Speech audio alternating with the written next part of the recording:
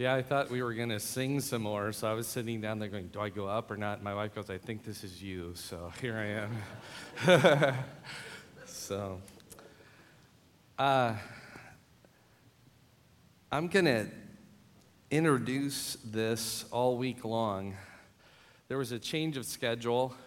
I was supposed to speak last night, and then somehow Will couldn't, and he needed 5 sessions. So I'm squeezing 5 into 4, but he's squeezing 60 into 5. Right, that's what he said last night, so this should be a piece of cake for me. But I'm going to cover 4 huge topics this week. Many of you may disagree with what I cover, so I'm just telling you up front. My goal is not to be your enemy, but be your friend. My goal is to plant a seed, not to exhaust the topic. The one I cover today, we could spend a year on, and that's not an understatement at all. When I think of giants, I think if you follow the metaphor, Goliath was a physical being, or the giants that possessed the land when the Israelites went into the land. It was a real thing. It was outside themselves. It wasn't something, you face having to eat your broccoli or something like that. But it was something, if you follow the metaphor, it's something external usually. A giant is something you face. It's often persistent. It doesn't go away. The giants were something they constantly faced. And then also, it oftentimes is multi-generational. I'll explain that a little bit tomorrow. But in our day, if there's anything that qualifies following that metaphor, it certainly would be the redefinition of marriage. And most of that has happened literally in the last 10 years. It is flipped upside down. So I'm going to cover that today. Tomorrow, if this one's hard for you, tomorrow's going to be twice as hard. But we're going to talk about gender diffusion, or if you like the term gender confusion. I don't think you have to read past any given headline of any given day to understand the mire that we're in our culture today for that. Then we're going to discuss cultural assimilation on Wednesday. And then Thursday, doctrinal deviation. I do want to just challenge you. I remember Dr. Myron up at Faith, he said, I don't care if you agree with me so much as you understand why I say what I say. And that's my goal today for you. You may agree and you may say this is good. You may say I don't agree with you. That's okay, just understand why I say it. But I do believe one of the major issues of our day has been caused because we have redefined marriage. And so we face much of what we do today because we have changed what marriage means. When I think of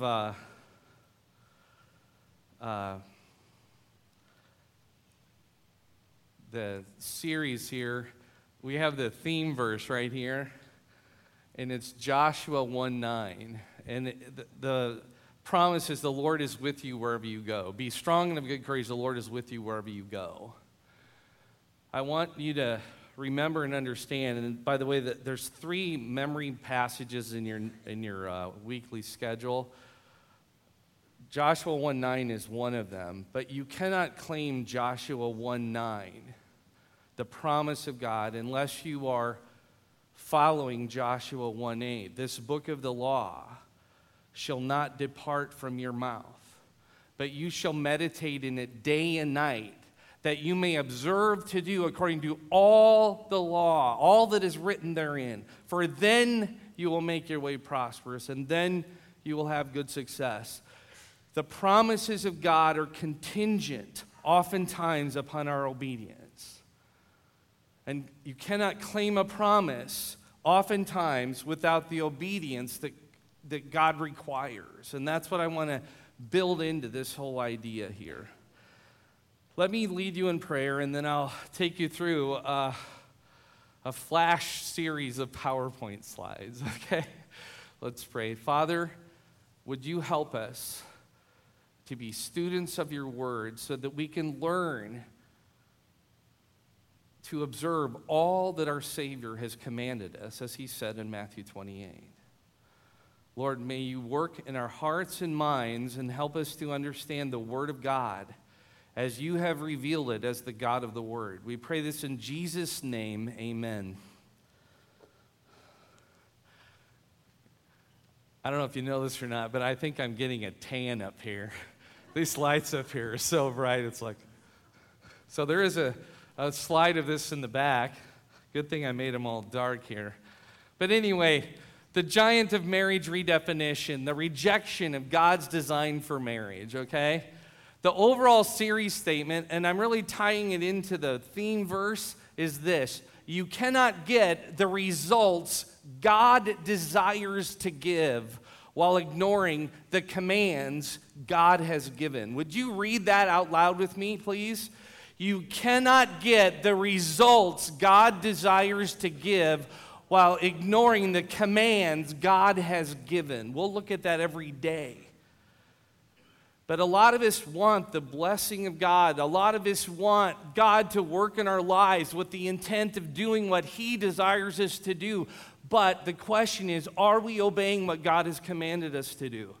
A lot of people have this false idea that we're in the age of grace. By the way, that's a true idea. But there are no commands to follow. We just do whatever we want. And you just simply, I have to say this, and you simply have not read your Bible. The New Testament is full of commands, and I just referenced in my prayer the idea that Jesus said a disciple is one who is what? Observing his commands. It's doing what Jesus has said to do. So he intends to change our life to be molded by his dictates. We are following him as followers of Jesus Christ. Let's jump over here. When I think of giant, I think primarily, when you say giant in the Bible, you would probably say Goliath. Fair? That's not unfair, really. So let me talk about two things here, and then I'm jumping into marriage, okay? When we think of giant in the Bible, we think of Goliath. And then we also think of David, who single-handedly defeated this giant that others feared to confront, right? And he was, whoever David was, he would be over under Scott's teaching right now in the teenage group. He was too young to be in the army, and he was too small to wear Saul's armor. And yet he defeated a guy over 9 feet tall. And nobody else dared to do it. And there's a big issue here, and we'll come back at the very end and kind of summarize that. Now let's get into what we talk about, the giant of marriage redefinition. And this is a huge giant of our culture. The culture is saying it doesn't matter what God says about marriage. Whatever we want to say, whatever we want to do, and in fact, you'll see it where they're trying to basically eliminate marriage altogether. Whatever coupling you desire to have is okay, is what the culture says. The world is rapidly fleeing from God's revealed design to marriage. Any argument there? I mean, it's been breathtaking. And some of you probably think it's always been this way, but I tell you, I'm old enough that all of this has happened in my lifetime. And most of it has happened in the last 15 to 20 years. The whole idea, not that there has never been appeals to change marriage, but most of it has happened in our culture just simply in the last decade. It has been that catastrophic of a change, okay? It's driven by, oftentimes, by self-defined love. The world tries to define love. And at best, the world engages in some kind of contractual feelings. But the Bible teaches us that true love can only be understood from the Savior, right? That kind of sacrificial love. It's also defined maybe by personal happiness. Whatever makes you happy is okay because it makes you happy. That doesn't go too far, especially if me stealing your wallet makes me happy, right? Or whatever. You can't, it doesn't work. It doesn't fit. And it's also driven by the concept of companionship, which we're going to talk about in detail here. Right? If marriage is companionship, then any relationship that provides companionship is definable within marriage, really. The church is also drifted from God's revealed design in marriage, and this is going to be pretty much my premise here. We base marriage on Genesis 2. Not bad, just incomplete. We'll get there. It's also something we base marriage on companionship. Not bad, but incomplete. Okay? And it's also something we ultimately end up unintentionally altering marriage. The church does. And this I believe, if you look at any kind of history, it's incontrovertible. You can see that the church has completely changed their view of marriage, probably at least since World War II.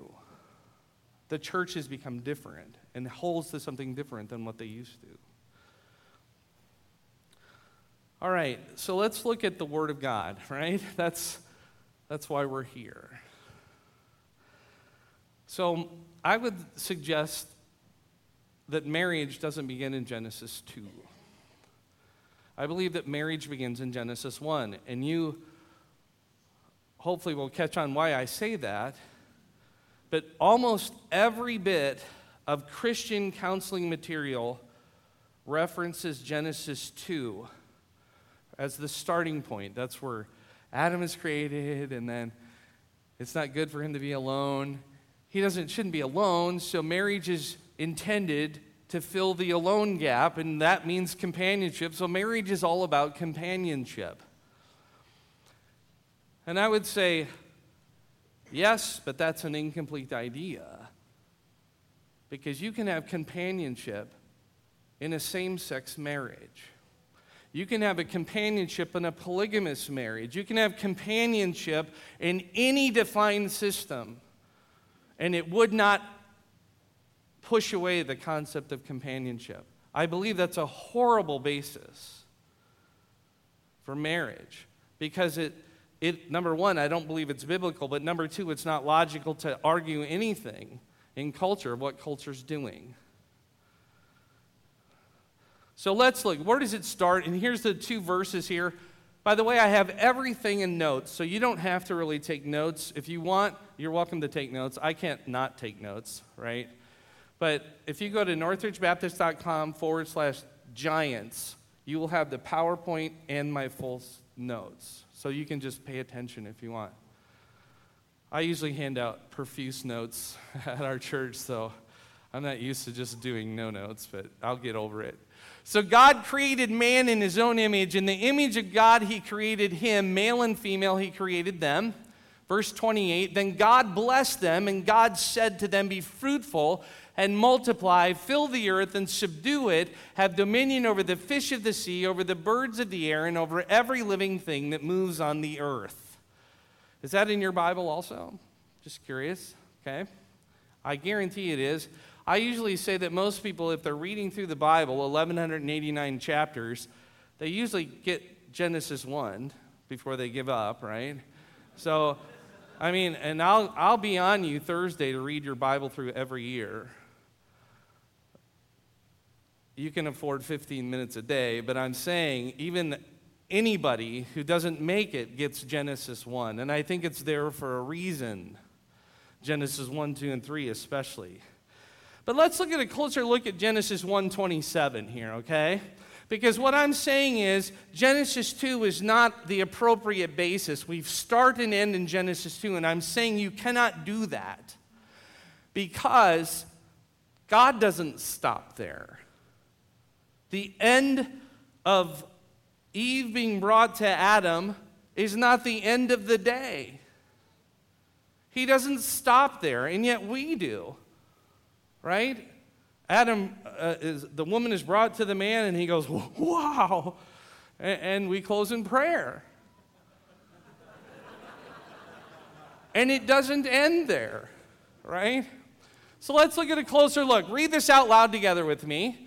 So God created man in his own image. So far, so good? Do you agree with that? Yeah, if you read it out of Scripture, you can just agree with it, right? You might not fully understand it. There's a lot there. But let's look at the second phrase. In the image of God, he created... Let's read it out loud together. In the image of God, he created... So far, so good? I highlighted a word. What's the word I highlighted? Okay. Let's read the third one. Male and female, he created... Is that what happened in Genesis 2? Yes.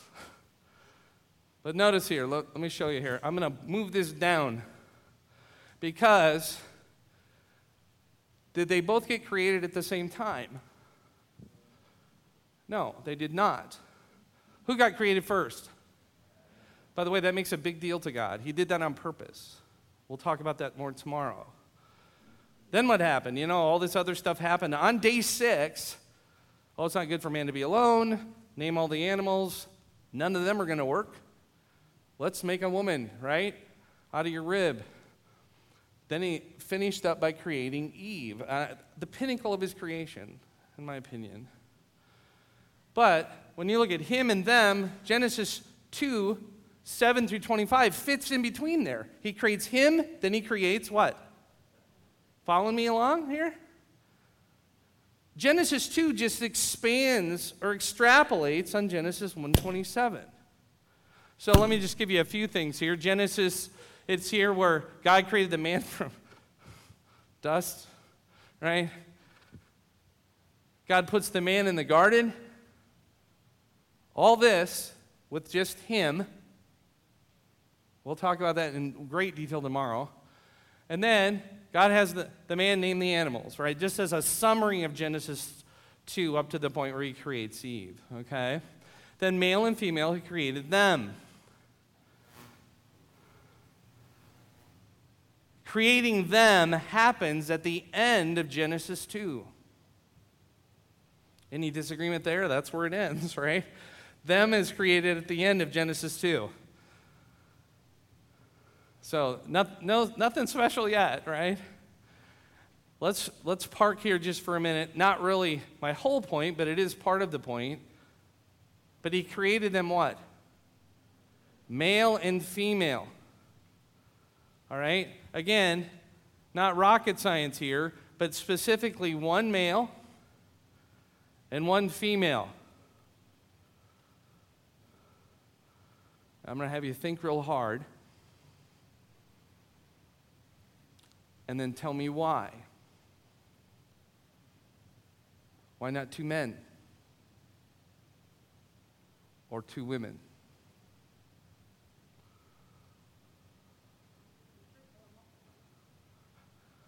Yeah, it's for a specific reason here.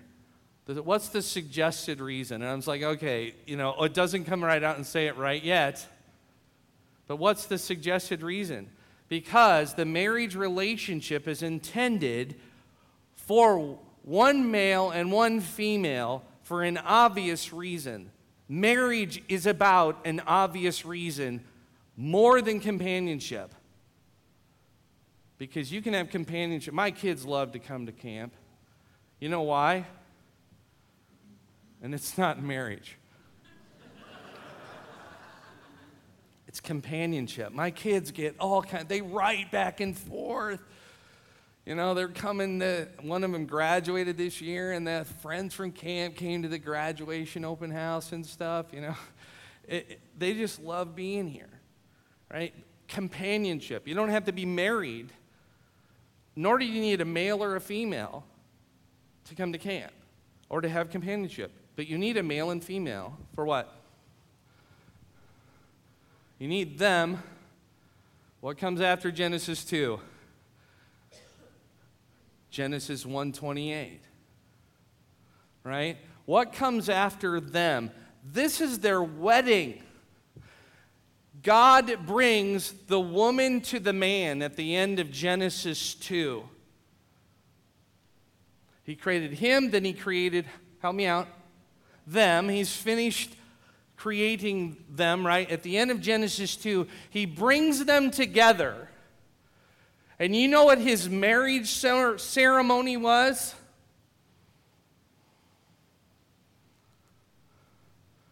This.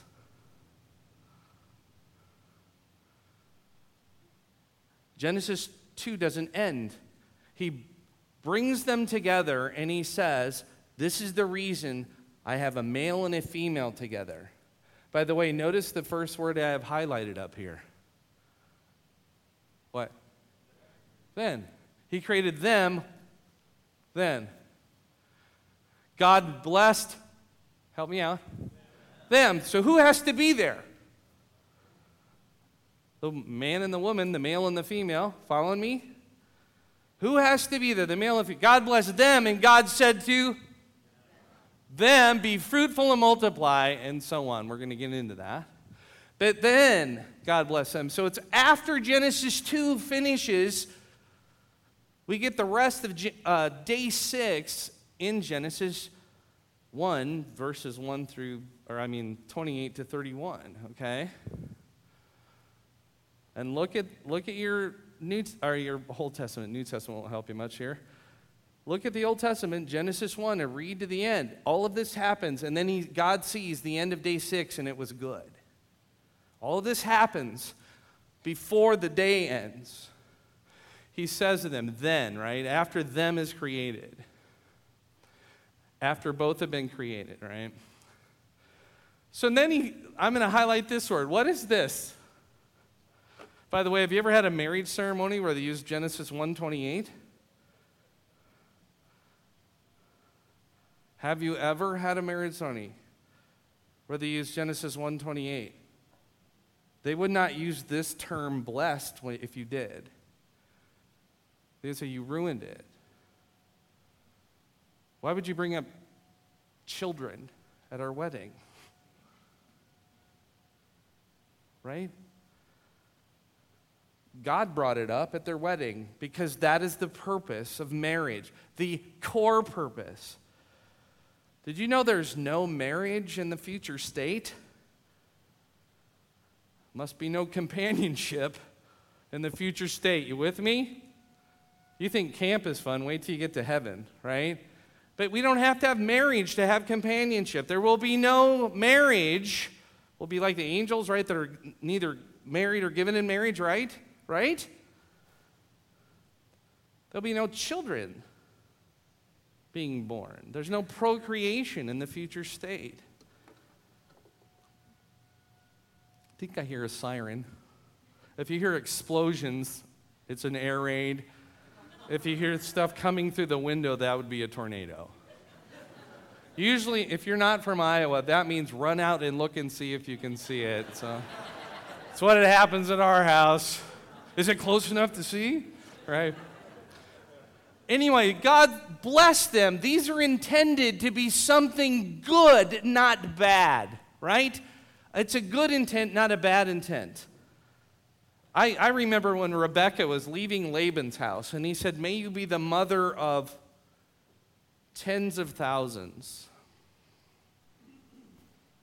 Now, he wasn't expecting her to have tens of thousands all by herself, but the idea was, may you have many children, and then may they have many children, and may they have many children. Yes, that's the idea. Rebecca, in God's providence, had 2 children. So let's look at these real quick. And I'll go through them quickly because my goal is, I preached 5 sermons on Genesis 1:27 and 28. So I'm squeezing in, but nothing like Will. He's still super special. But be fruitful would be have children. Any discussion about that? What about multiply? Let's use our terms. Have lots of children. Fill the earth. Seriously, lots of children. Now, right, he wasn't expecting Adam and Eve to fill the earth. But listen, he was expecting them to have lots of children, and they have lots of children. That was the intent of marriage. And then we get into subdue. How do you subdue the earth? It takes many people to subdue the earth. Fair? And then, if you're having dominion, this one may or may not, but it's like you're ruling over everything.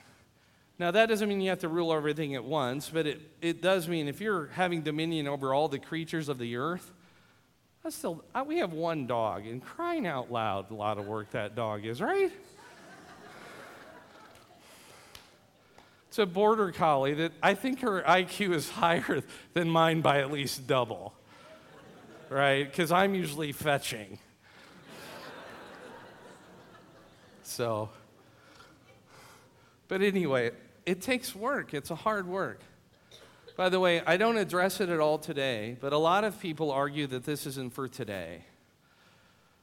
The only commands that are not repeated anywhere else in Scripture are the last two. This gives you guys the right to have a garden or to own a dog. No other place in Scripture gives you that right. So if you don't have a right to build a house, dig a hole, or do anything else to the earth, God only gave it to you here. No place else in Scripture. By the way, he repeats the be fruitful and multiply multiple times. So if this isn't good for you, then I'm not sure where you should be living right now. Okay? Or working for that matter. Okay. Be fruitful, multiply, fill the earth, subdue it, have dominion. Those are the 5. And by the way, what are they? 5 wedding what? Commands, right? All 5 wedding commands focus on procreation, either directly or indirectly. Marriage, first and foremost, in God's design, is about bearing children. If you remove that aspect, you have redefined marriage to something different than what God has designed. Now, that doesn't, I'm going to raise some questions, I know, by talking. You say, what about people that can't have children? Well, I think God actually addresses that. In fact, I inferred that with Rebecca. God's in control of the womb. He said so, right? He knows that. He handles that, but there's even different things, right? What if you're a single person? God says that you can devote your entire life to God then. He doesn't leave you hanging. But if you remove the concept of children, and we do every day in our churches, we counsel people, hey, if you decide to have kids after you're married, and it's like, why are you getting married then? Because God says marriage is first and foremost about children. This is his wedding ceremony. Now, I'm going to describe these briefly. This was another sermon, but I thought I'd throw it in. But what's the nature of these commands, these 5 commands, right? What are they? And I want you to think a little deeper on this. But first and foremost, and by the way, this is A, B, C, D, E. I couldn't go all the way to Z because it wouldn't fit on the slide. But I just did them this way. So they're not necessarily the logical order. But listen, first and foremost, he says, be fruitful, multiply, fill the earth, subdue it, have dominion. They're authorizations. They're giving you the right to do that. If God says you can't do it, then you can't do it. It's like, okay, how fast does your car go? And my second question is, how would you know? Right? Because the speed limit tells you you can go so fast. You don't have the right, the authorization to go faster, even though your car may be able to go faster. The Bible says that you have no right to have sex outside of marriage because sex is for marriage. You might have the capacity to do that, and we'll talk about that in another letter, but you don't have the authorization. You're sinning against God and his design with sex outside of marriage. God gave us permission to carry out these 5 blessings. You have the right to build a house. You have the right to plant a tree or to cut it down. You have the right to have a border collie that's smarter than you. Right? Letter B. We'll run around again with this word, but B is blessing. It's the privilege to do these. He calls them blessings. If you brought this up in a wedding ceremony, one or two of the people that are prominent before you would faint because they misunderstand the purpose of a marriage, the primary purpose of a marriage. They're blessings. This is a privilege. He says it's a privilege to bear children. He blessed them. God considers each of these 5 as good and desirable. Now, we like to live in a house. We think that's a blessing. I like to plant a garden and watch things die. That's a blessing. Right? I think that's a blessing. Why not children? Why do we avoid those like the plague? Because God says children are a blessing. And if you've ever had one, they usually are. And I'm saying that as a father, right? But I'm saying they're not always easy, but God says they're a blessing. A house isn't always a blessing, right? If you own a house, you don't really own a house. The house owns you. You're with me on that? Right? But it's a blessing. It's a good thing, not a negative. And the church treats children as a negative. Then the culture follows through and kills their babies. What do you do with things that are blessings? You hoard them. I saw this gold digging thing. I'll be out there, man. No, I really won't. Maybe I'll be throwing quarters. I don't know, but I'm saying you don't discard good things. You embrace them and receive them, right? Good and desirable. Letter C, they're commands. If I understand correctly, a command means it's something we're told to do, not something we're given the option to do. Again, when you look at marriage counseling and all of that, it's like, well, you have to decide if you want children and how many children you want and all this stuff. And there's lots of discussion to go on there. I'm not trying to solve all the questions at once here. But I'm saying then you've misunderstood marriage. Marriage is for children. That's why you need a male and a female. It's not intended just for companionship. I would say get a border collie, but never mind, right? That's not going to work for you. Though she loves to have her head scratched. So do I.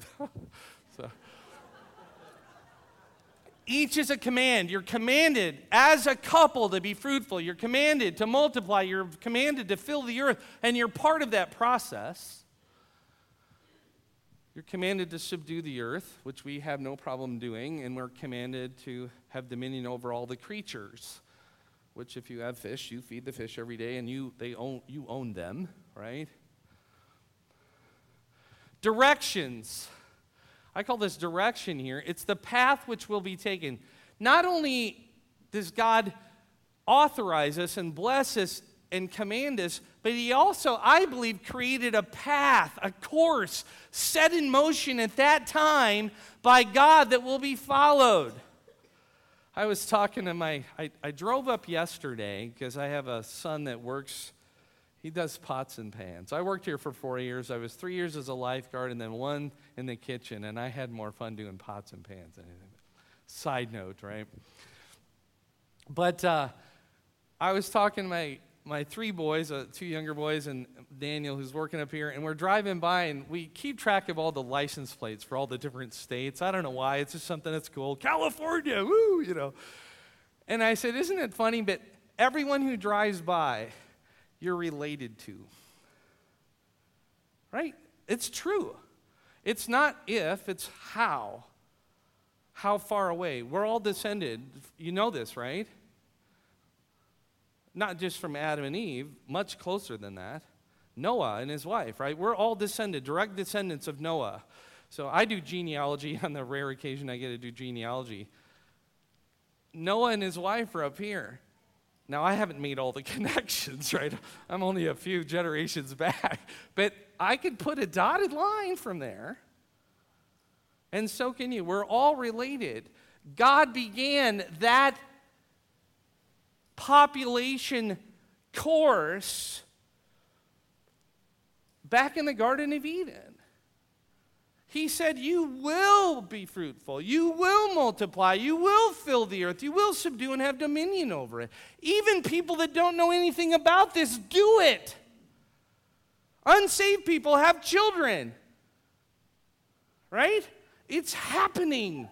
God set the course for it to happen. We have over 7 billion descendants of Adam and Eve on the earth right now.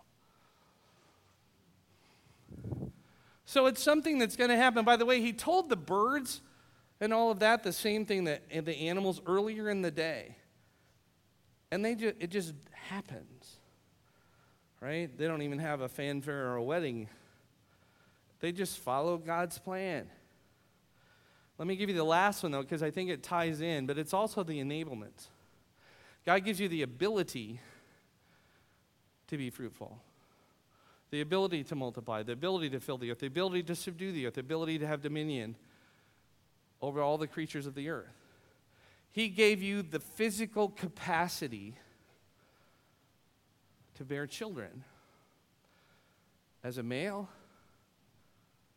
or as a female. All right? If I can just step off to the side just a second here. That capacity is in every being on the face of the earth.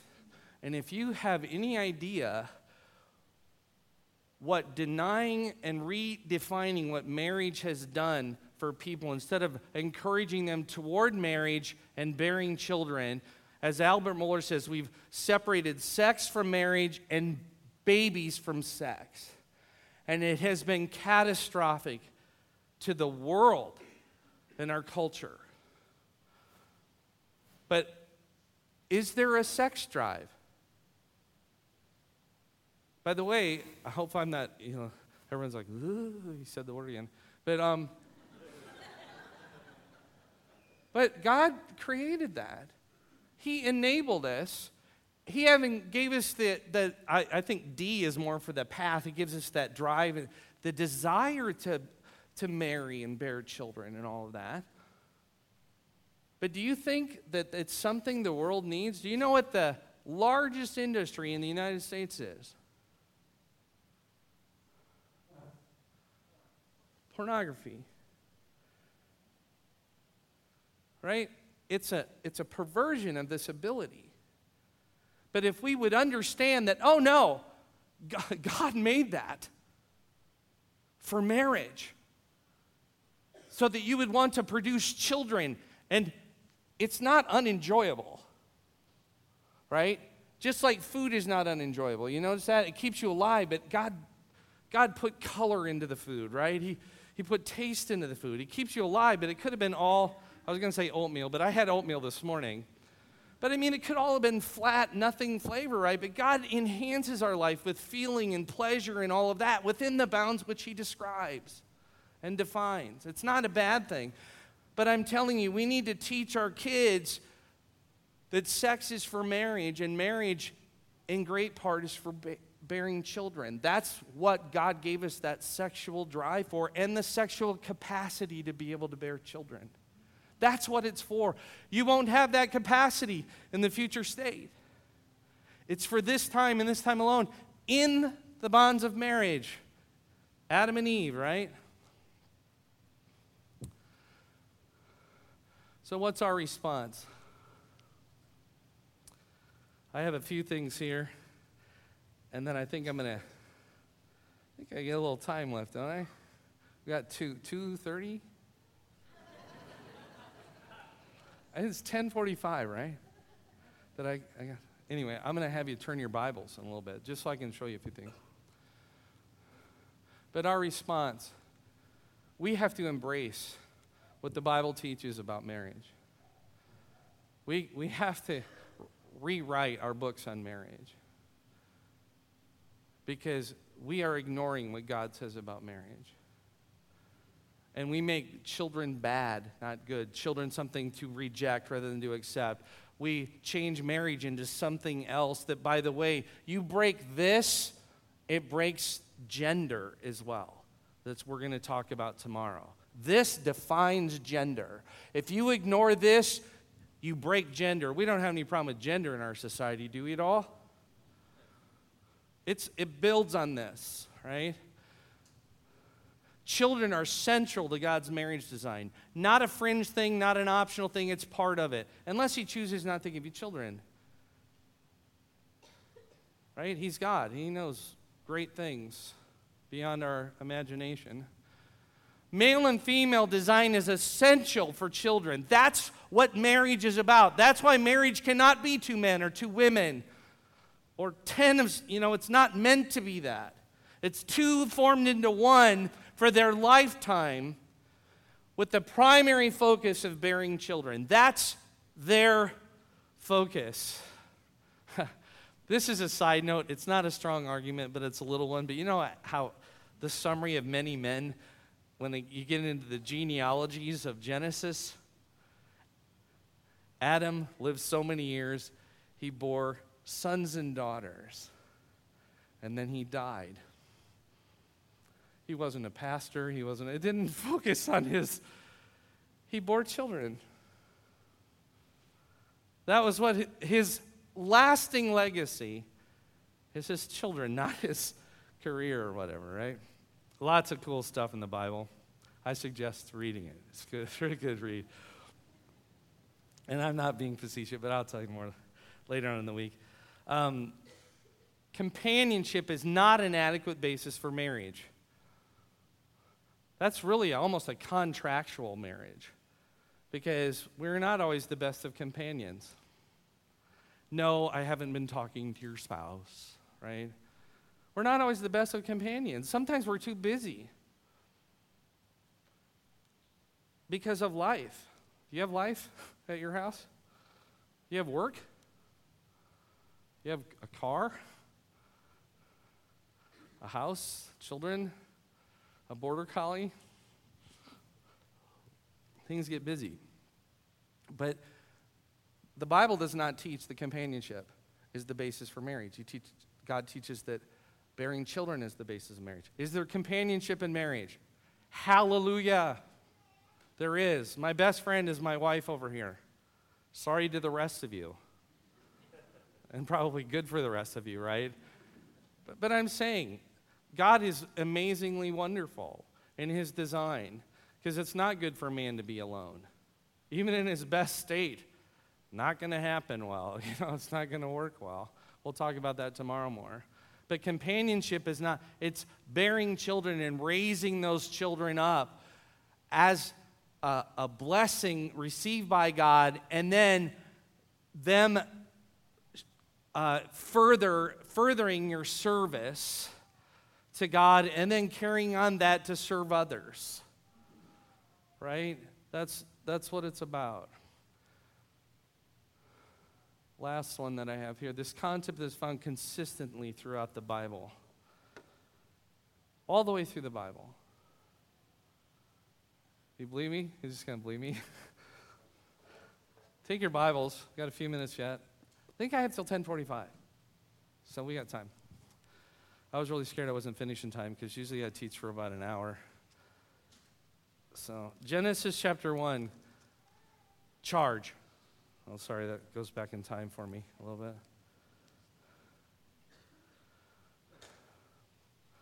Genesis 1. Find Genesis 1:28. Because I want to show you, not just tell you, that this happened all on the 6th day. Right? So let's look at verse 29. It said, and God said, see, I have given you every herb that yields seed, which is on the face of all the earth, and every tree whose fruit yields seed. To you it shall be for food. So they talked about babies and food. And the guys are like, this is good. This is good so far, right? 30, also to every beast of the earth, and to every bird of the air, and to everything that creeps on the earth in which there is life, I have given every green herb for food, and it was so. Then verse 31, then God saw everything that he had made, and indeed it was very good. So the evening and the morning were what? All that happened. Genesis 2 happened on day 6, right? And when he brought them together, their primary focus regarded bearing children. That's why there was a male and a female. And I know that just bristles us in our day, but I'm telling you, 90 years ago, you would have heard this from every pulpit. We have changed drastically in less than a century. Let's go to Psalms, shall we? Some of you know, Psalm 127, I'll go there. Just 2 Psalms I want to show you.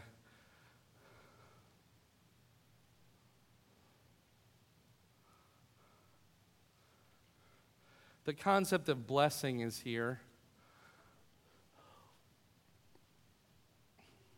Throughout the Bible still, but it's brought out. But Psalm 127,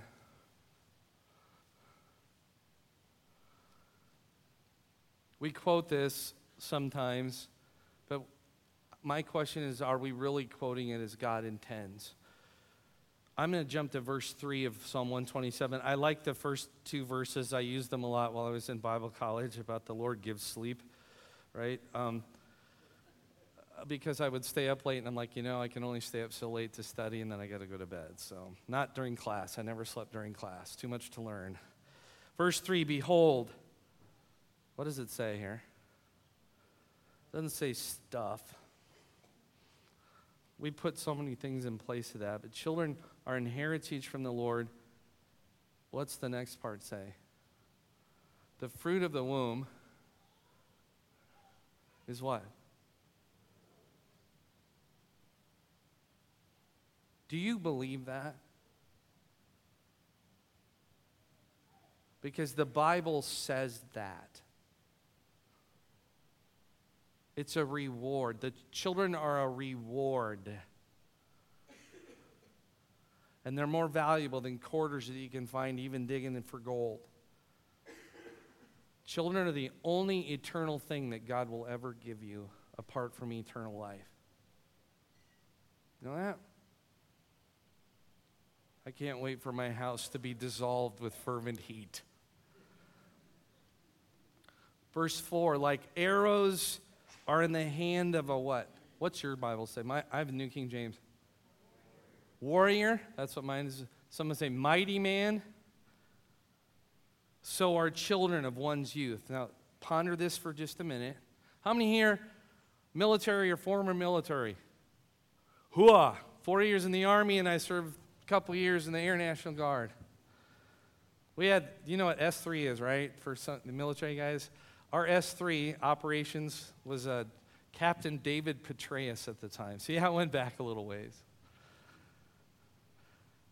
And Commander-in-Chief Ronald Reagan, you've heard of him before too, right? He was really good. He was really, really good for us. As arrows are in the hand of a mighty man. What's the picture here? Shooting targets? If you go over to the air, do they still have the arrows? What do you call it? The archery thing? When you get older, you get like a vocabulary of like 3 words, right? You just have that thing. They give you like, what, 3 or 4 arrows? That works, right? Because I can miss 4. Right? Not a problem. Then you go find them and go get them again. As arrows are in the hand of a mighty man. What's the picture of that? A warrior. Anyone want to go to war with the amount of arrows they give you over there? What branch of military? Who's serving right now? What are they? What weapon do you carry? M4. Is that a submachine gun or okay? 4 bullets. How many have you been deployed? Just in-state. Okay. In the event that my my cousin's son is getting ready to go overseas to Afghanistan, they will give him more than 4 bullets for his M4. 220. Now, my question is, you probably wouldn't carry 220 arrows, so I'm not trying to equate a number, But what I'm saying is, what's your name, sir? Caleb? Caleb, how many bullets do you want to go into battle with if you go into battle? Thank you. Point. A lot of people are like, well, you need to decide how many arrows you want. Not if you're talking warrior. Well, one bullet's easier to carry than 220. I'll agree with that. Make that count.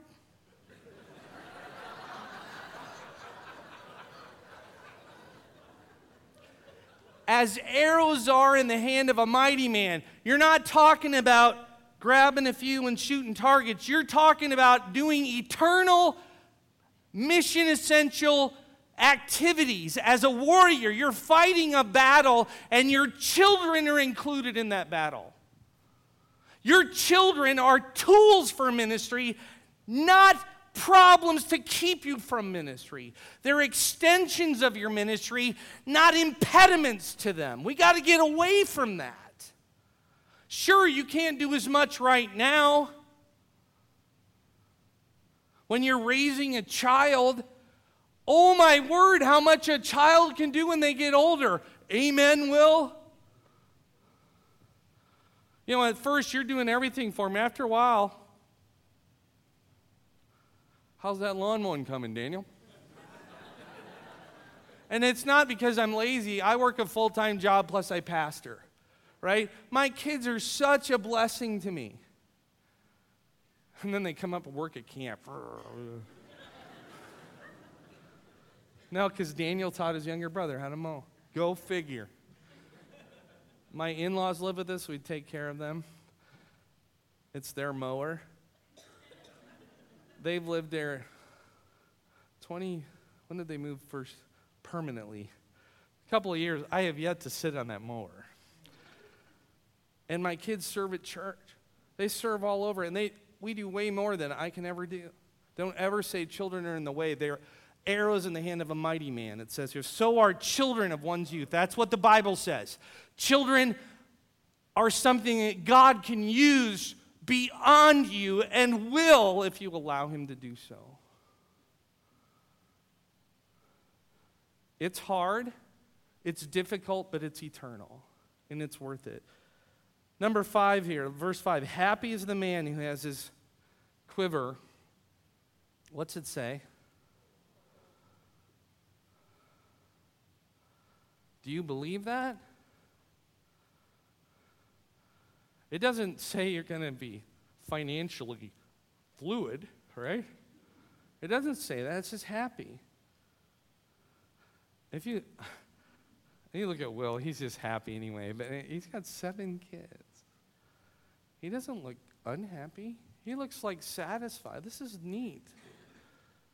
By the way, it takes, I don't know if you noticed that male and female thing, but it takes a wife, too. The Bible's not saying the woman's unhappy. It's part of the happiness. And notice, they shall not be ashamed, but shall speak with their enemies at the gate. The kids will. There's the spread of influence. Call them votes, but more than influence. They impact other people. Are you still in Psalm? Let's go to the next one. Psalm 128. If this doesn't bother you, maybe the next one will. Blessed is everyone who fears the Lord, who walks in his ways. When you eat the labor of your hands, you shall be happy, and it shall be well with you. Verse 3 now. Your wife shall be like a fruitful vine in the very heart of your house. Your children like olive plants all around your table. Behold, thus shall the man be blessed who fears the Lord. That kind of correlates with Genesis chapter 1. It's a good thing. not a bad thing. God says that children are a blessing, they're a measure of influence, but altogether, I'll just say this. And by the way, you can go to the New Testament. Every pattern you see has to do with a husband, wife, and children, right? That's the norm. It's not a bad thing. It's the God-designed thing for marriage. But if you remember anything, marriage is primarily for kids. Is there enjoyment in that? It's even more fun, Will, I'm just telling you right now, when you have grandkids. I just love it when my grandkids come over. 19 going on 20 grandkids. And I love it when they cry when they have to go home. I have to admit, though, that it's not because they're coming to see Grandpa. They're coming to see their young uncles. Playing with Uncle Samuel, who's 11 or whatever. They love it. But they do cry when they go, and I'm like, yeah, I want you to hate leaving here, But it's wonderful because the multi-generational influence. But marriage is about children primarily, and we have to change our mind. It's not about careers. It's not about what I want to do. Look at what God says marriage is about. We need to raise our kids to think about marriage in a biblical way, and then we need to teach about marriage in a biblical way, and then we have to practice marriage in a biblical way. And you should, by the way, I preached my niece's wedding in the Lake Okoboji area June 1st, and I used this passage to start. Neither passed out, but it's the first time I've ever done it, and I preached many weddings. It's just something that God has really worked with me on. Let me give you the summary here. When we think of Goliath, we go back to David. The issue was not that they could not defeat the giant. It simply was that they would not, because David went out and said, "Who is he that is talking like that?" And then he goes out before Goliath, and to me, what he uses is insignificant. The fact is that he's a kid, goes out there and he says, "You are defying the name of the Lord God of Israel." In the same way, marriage, as people approach marriage, they're like, "Kids, that would be horrible." And it's like your view of marriage is a theological one. It has to do with who is God and what has he said. What is God's power and what are God's promises? That's the issue with regard to marriage. It really isn't open to discussion much if you see it there, unless you say that that is totally irrelevant for today, and I'd be interested in hearing your arguments and how you're moving out of your house, right? But the issue for marriage is a theological one. Who is God? What has he said? And am I doing what God has said? That's really the bottom line. Will brought it up last night. He said this, and he had to do it in the avenue of trials. I wrote it down. But it results in a lack of belief, ultimately, in who God has revealed himself to be and what God has revealed to us, clearly. That's really the bottom line. Here's if you need to grab the notes or the PowerPoint, you can get that.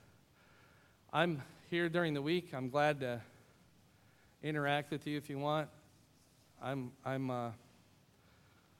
still learning as I read and study the Word of God, but I challenge you to do the same. Keep learning and look at what the Word of God says, not what the world says. Let's pray. Heavenly Father, thank you for your Word. Help us to be students of your Word and, Lord, followers of your Word. We pray this in Jesus' name. Amen.